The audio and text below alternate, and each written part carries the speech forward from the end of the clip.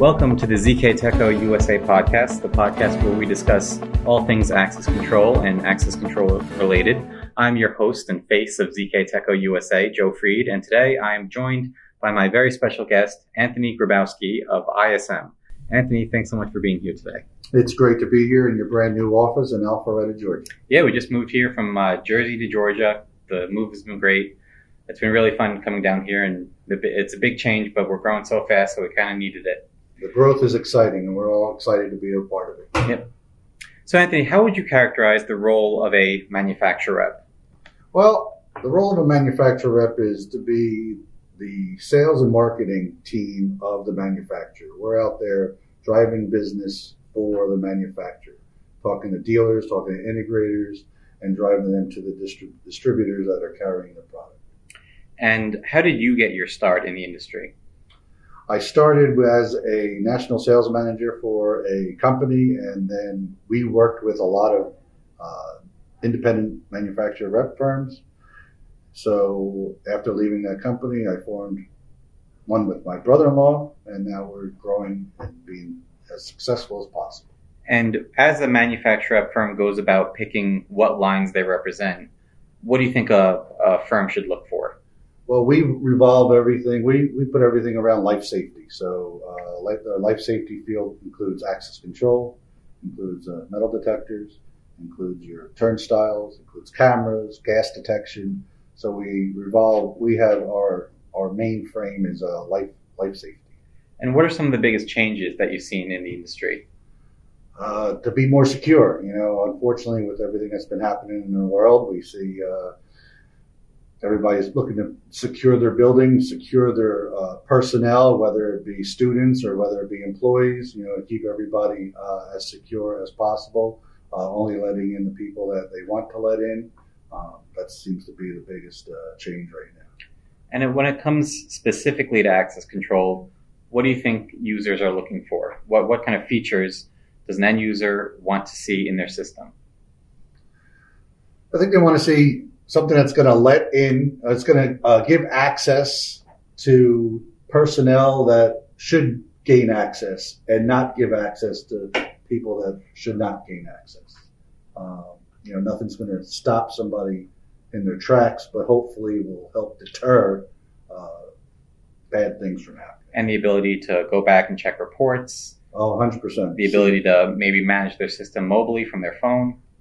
Yeah. Everybody wants to be able to tap into their system from wherever they are in the United States or in the world, quite honestly. They want to be able to be on the beach and see what's going on their company. And of course, here at ZK Techo, we have a specialty in biometrics. So have you seen the growth of that come about in the industry? Oh, certainly, because people are looking for more levels of security. So not just your access RFID card or your PIN code. They're looking for additional levels, whether it's facial recognition, whether it's a biometric fingerprint, vein print. You know, they're looking for those extra levels of security. And how do you see now companies want to integrate their security with maybe other fields in their office? You know, do they want their access control to be integrated with cameras, their alarms, with their cameras? Exactly. Most certainly. Everybody wants it to be all integrated together, so that when somebody enters a room, whether they're using their biometric or their RFID card, for them to be able to recognize who that person is, whether it be through a camera or through their facial recognition. And if you had to give some advice to somebody who wants to be either a manufacturer rep or wants to be an installer, what would you say to somebody who wants to break into the industry? It's hard work. You know, it's you got to be able to go out there and sell the product that you're representing. It's not a job that you could sit home and watch TV. You know, you got to be out in front of the people because everybody else is out in front of the people. So it's out of sight, out of mind. You're not gonna be successful. And now it seems like, how much of a technical background should somebody have? Because the technical aspects of all the industries just kind of, you know, I mean, my team, as far as our team, we are semi-technical on it. You know, because we're playing with it, we're explaining it to customers.